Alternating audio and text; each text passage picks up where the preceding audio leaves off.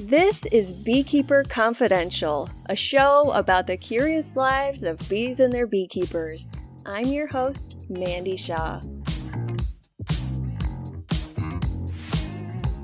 Today is Beekeeper Confidential's 1-year anniversary. That's right. It has been a full year of interviews with amazing guests, and today's episode is about the journey that has brought this show where it is today, and we'll be including listener questions and answers. This show has evolved since the first episode, but the core message remains the same: stories about bees and their beekeepers. We've heard from urban beekeepers, commercial beekeepers, bee advocates, authors, scientists, bee removal experts. You've all been along for the ride for my different intro music choices and sound effects. You've heard recordings that have been taken in my kitchen pantry, my art studio, my living room, different apiaries and backyards, and even the library. Now, here are some statistics for you. As of today, Beekeeper Confidential has had over 35,000 downloads. We have listeners from all over the globe. The majority of our episodes have been downloaded in the United States, followed by Canada, and then Australia and the UK. But we even have listeners in Ireland, New Zealand, South Africa, Hong Kong, Latvia, Jamaica, Mexico. There's more than that, but you get my point. Together, we have cultivated a global community that values the stories of fellow beekeepers. Over the past year, I've been the recipient of generous patron support that has allowed me to upgrade my recording equipment, pay for my podcast hosting service, buy batteries and SD cards. I was able to purchase a camera to make films for my YouTube channel, and the most recent upgrade is a website for Beekeeper Confidential to call its very own.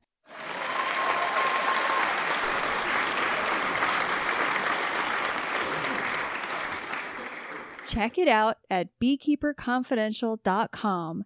And if you want to become a patron of this show, you can visit patreon.com/Mandy Shaw. Producing this podcast is delightful and challenging, and I sincerely thank you all for being a part of it. Now, here's a weird story. Early on, when I was just learning how to do sound editing, I was sitting in the waiting room at the Toyota dealership waiting for my bee van to get serviced. I had my laptop with me and I was trying to edit one of the episodes that I had recorded. I had yet to publish anything and I was totally fumbling and struggling with how to even go about this whole editing thing. So there I was, headphones in, nose down, concentrating hard. And this guy comes up and asks if he could sit next to me. And I'm like, okay. So he sits and I continue working. But from the corner of my eye, I can tell that he's looking at my screen. So I look up at him like, what? And he says, oh, you're a sound person. So I explained to him, I'm starting a podcast. I'm learning how to edit. And I'm really new to all of this. So it's taking a while.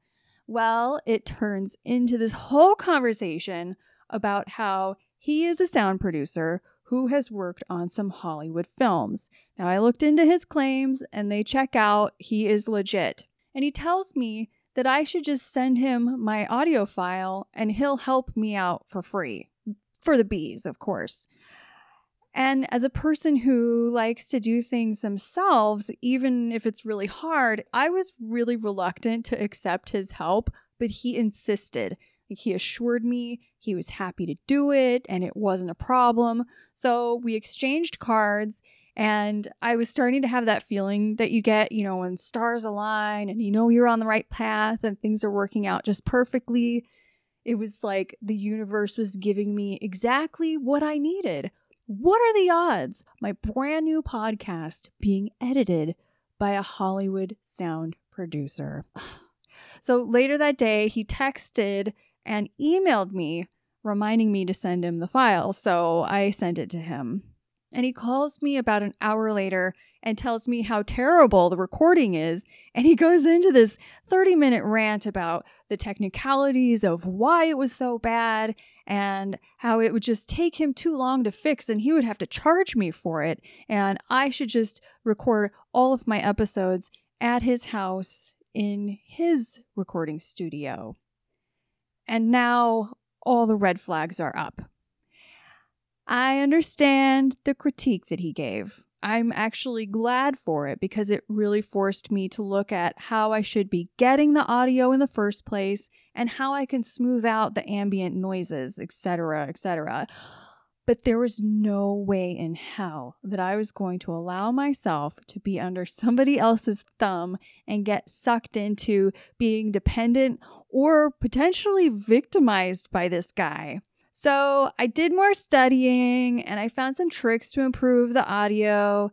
I worked on getting better recordings. And if you've listened to the show from the beginning, you can hear the progression of audio quality over the past year.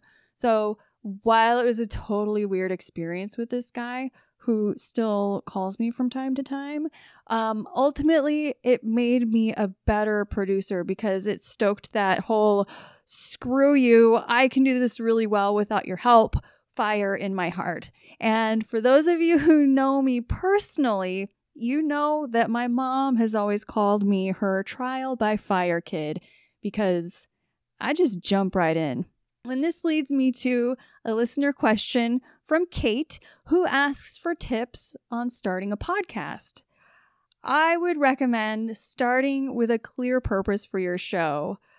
Come up with a really good name, get a decent recording device. I use a Zoom 4HN Pro, get some good microphones, get some sound editing software. I use Audacity, which is free, and there are a ton of YouTube tutorials on how to use it. And then decide on a podcast hosting service, such as Podbean. Just jump into it and have fun, but be realistic about what you can handle. When I first started the show, my goal was to produce an episode each week, and I quickly realized that I couldn't deliver on that and adjusted to an episode every 2 weeks. That gives me just enough of a break between editing and recording episodes. Earlier this year, I did try to throw in mini episodes between full ones, and it was just really hard for me to keep up with the avalanche of bee season and then my kids being on summer vacation. So for now, I'm sticking with full episodes every 2 weeks. Listeners at Fair Apis and Adrian Smith want to know when and how and why I got into bees and apiculture. So I was in a transitional stage in life. I was depressed. I had been laid off from a full-time job working as a financial services officer at a college, and I was really struggling with suddenly becoming a stay-at-home mom to my 2 toddler boys. I was going completely stir-crazy with day after day juice boxes and goldfish crackers and baby cartoons, potty training, tantrums and play dates and missed nap times and all the things that go with being a stay-at-home parent to really young kids. It was hard and it was extremely isolating, but mostly I felt that I had lost my independence. And one night, I was watching a documentary called More Than Honey, and I felt a spark of inspiration. So I started reading about bees and beekeeping and pollinator gardens, and I took a class on mason beekeeping and started keeping those, but my desire to work with bees was growing, and I needed more bees. So I continued studying honey beekeeping. And then on a sunny day in May of 2015, a beautiful swarm landed in a tree in my front yard. I mean, I could not believe it, but I didn't have any equipment or hives ready. So I called the local swarm hotline, and this total tough guy beekeeper named Elliot came and got them. After that, I kicked my studies into high gear and I got really serious about what I needed to do to get honeybees. And the following spring, I got my first hives. And it's so strange because now, years later, I'm the president of the beekeeping association that Elliot is a member of, and I still see him every month at the meetings. Apiculture has given me a path that allows me to engage with the community in a way that nothing else ever has. I have found my voice.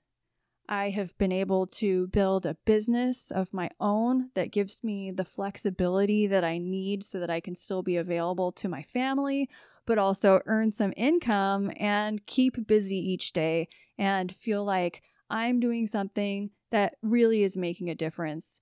And apiculture has also led me to producing this podcast. So, in celebration of today's milestone, I asked my listeners some questions on Instagram. I started with the generic, how many times have you been stung question, and here are some of the answers. And I'm sorry in advance if I produce any of these screen names wrong, but I'm going to try. At Najarona. Did I say that right? Their response is, this year. At Suedo Amazon from the Social Work of Social Insects episode says, ha, I got swarmed that one time, so who knows? At Pollinators and Petals says somewhere around 30 times. At Fair Apis, 20 at least.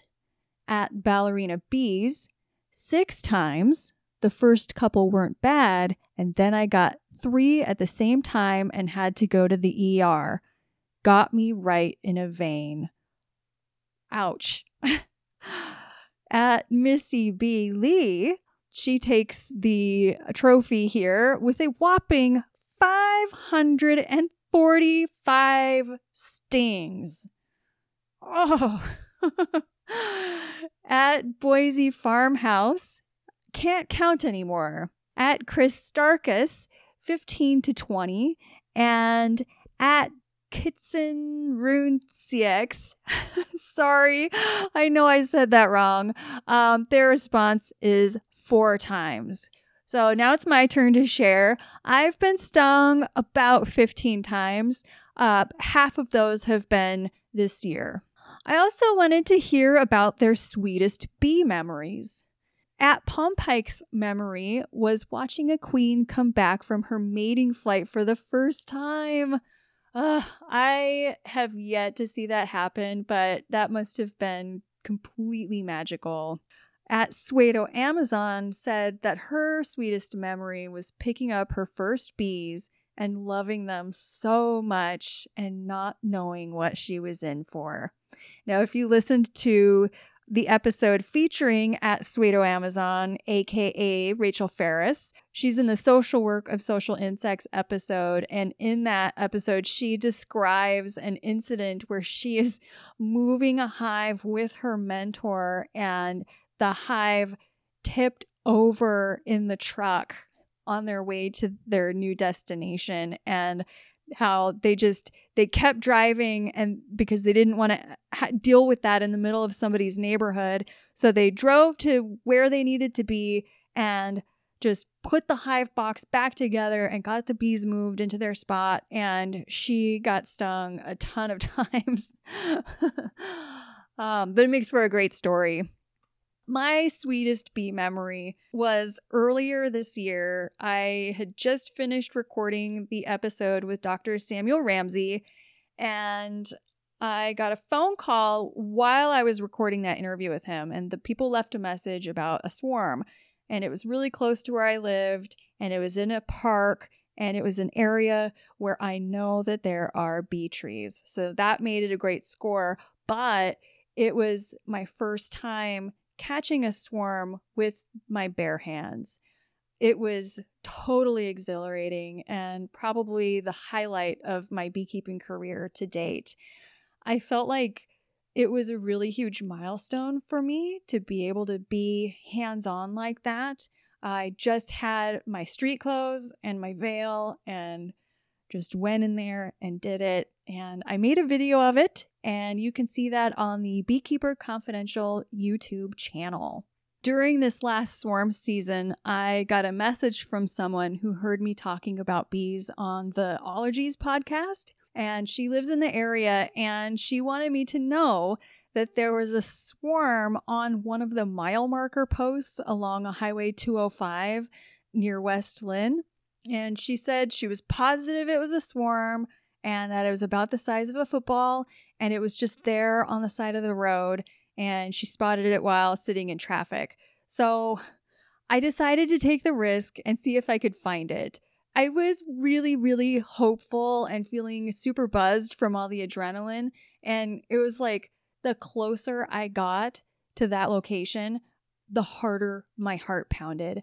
And she had given me a pretty exact location, but by the time that I got there, the bees were gone. It was a pretty big letdown, and I usually won't go on a swarm catch without photo proof that the bees are there and that they are in fact honeybees. But this time I decided to go just because it would have been so cool had it worked out. Bee work, it comes with so many opportunities, but if the timing is just off by a little, those opportunities can be completely missed. But when things are in sync, it's such a beautiful feeling. Bee work also comes with bloopers. Lots and lots of bloopers.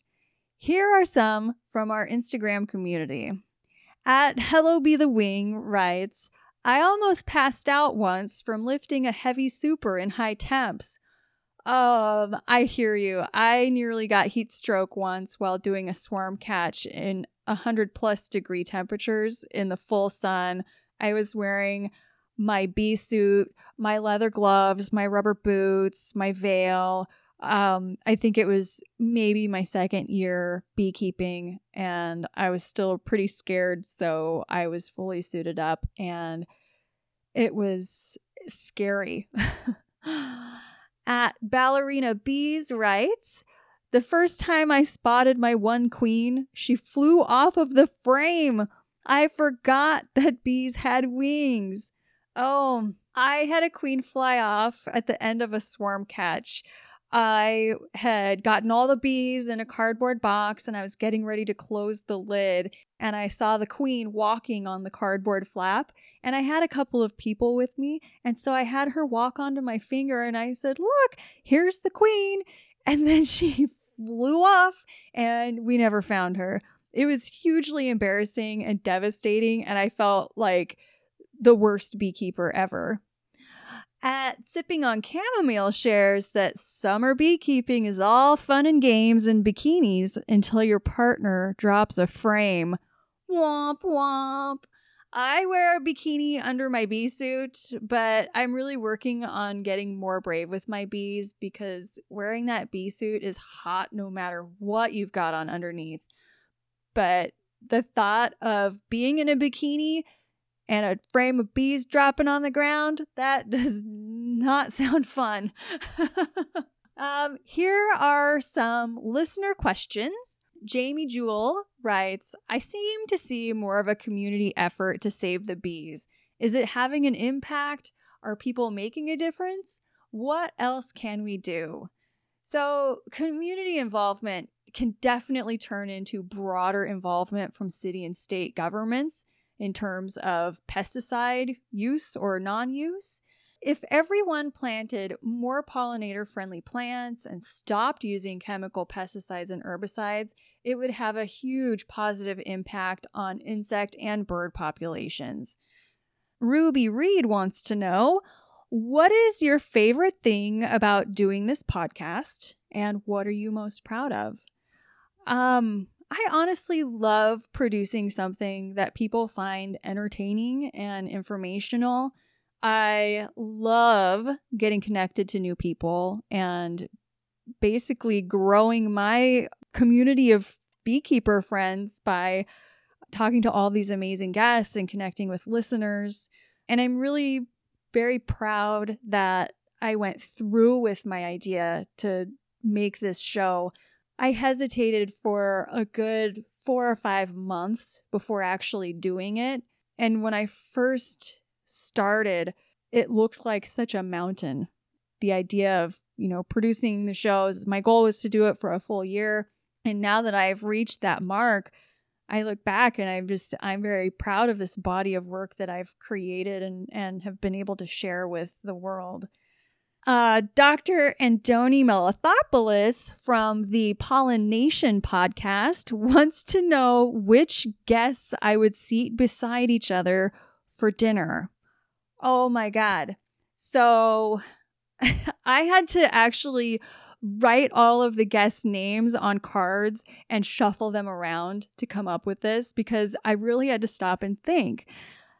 A Beekeeper Confidential dinner party would first be held at the Nectar Creek Tasting Room, and guests Wei Chow and Ken Matley, who happen to be friends of mine, they would be together and they'd be laughing about how Ken sold Wei some ware hives right before I was about to buy them. And he sold them to Wei for $100. And then Wei found out that I had wanted them. He turned around and sold them to me for $100 and a swarm, which I've yet to deliver. Hillary Kearney and Byron the Bee Man would be seated together. Then Sam Comfort and Bill Catherall, they'd be talking about treatment-free beekeeping. Jasmine Joy and Mihail Tile, Rachel Ferris and Thor Hansen would be playing Celebrity Bee Mashup. Fanta Monolo and Tuck of Seville would be deep in discussion about queens. Kyle Mayo and David Bach, and then Cynthia Holt and Isabel Ramel, and Bee-Man Dan with Officer Darren Mays, Stephanie Pullen with Jake Pullen because they're in love, Scott Langlace and Rex McIntyre, Debbie Thomas with Rex Robertson, Dr. Thomas Seeley with Ruby Reed, Angela Roll and Lois Levine, and then Tim Wessels and Dr. Ramsey would be completely geeking out on bee science. And behind the bar would be your host, along with Nick Lorenz, who is the co-founder of Nectar Creek. We would be working and pouring meads for all of the guests. Bonnie Dutch wants to know, if you could write an animated bee movie, what would the title be? Well, Bonnie, that's a great question. I would actually write a series of animated bee movies. It would be the Pollen Brigade Chronicles, and the first film would be Good to the Last Drop. Bonnie also wants to know what my hardest interview has been and what my most delightful interview has been. That's a really difficult question to answer because all of my guests have been so interesting and incredible to talk with, but probably as far as difficulty goes, I'd have to go with difficulty in editing. And the episode where I spoke with Stephanie and Jake Pullen from Zane and James Apiary was a really hard episode to edit because at the time I was recording all of my phone interviews by just putting them on speakerphone and having my recorder out in the room.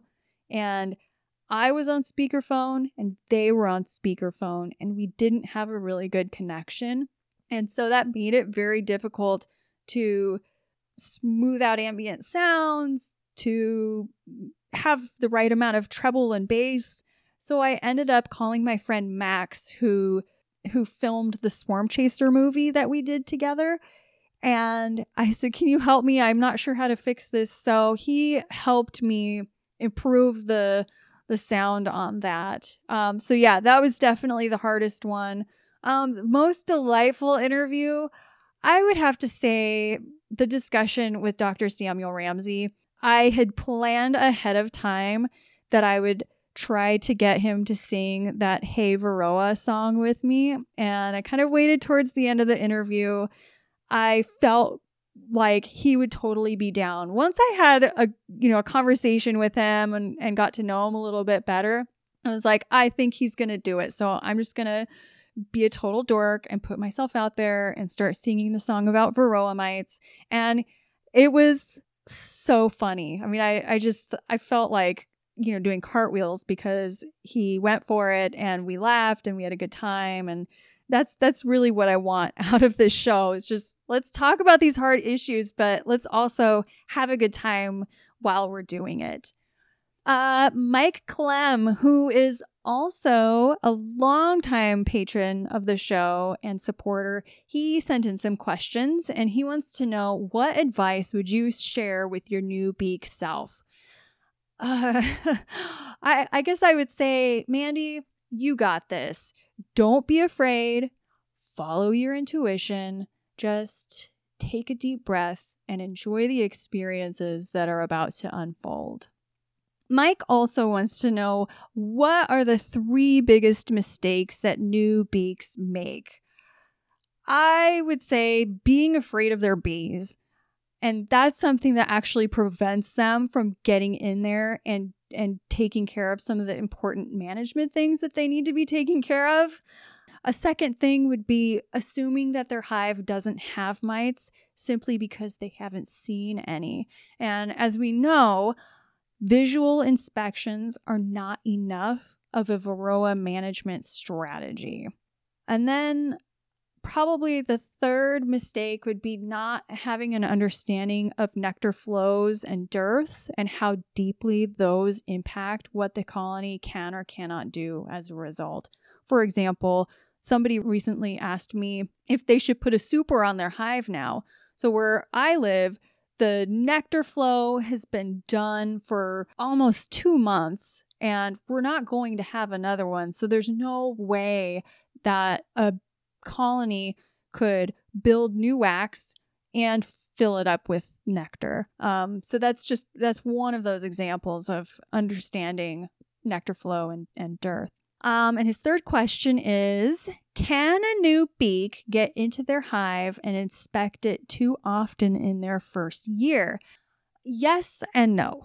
Getting into the hive regularly definitely gives you the hands-on experience that you need as a new beekeeper, but it comes at the cost of colony health. Every time you open your hive, it sets them back a bit. In my first year, I was on a schedule where I would inspect like every 10 to 14 days. I wasn't doing regular mite checks despite the fact that I was opening my hives all the time, and my bees suffered because of it.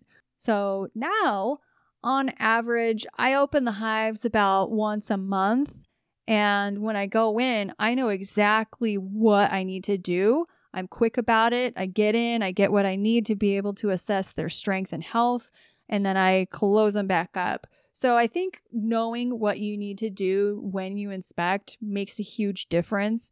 And you can ask yourself, is this a productive inspection, or is it a fun inspection just so I can hang out with my bees and look for the queen?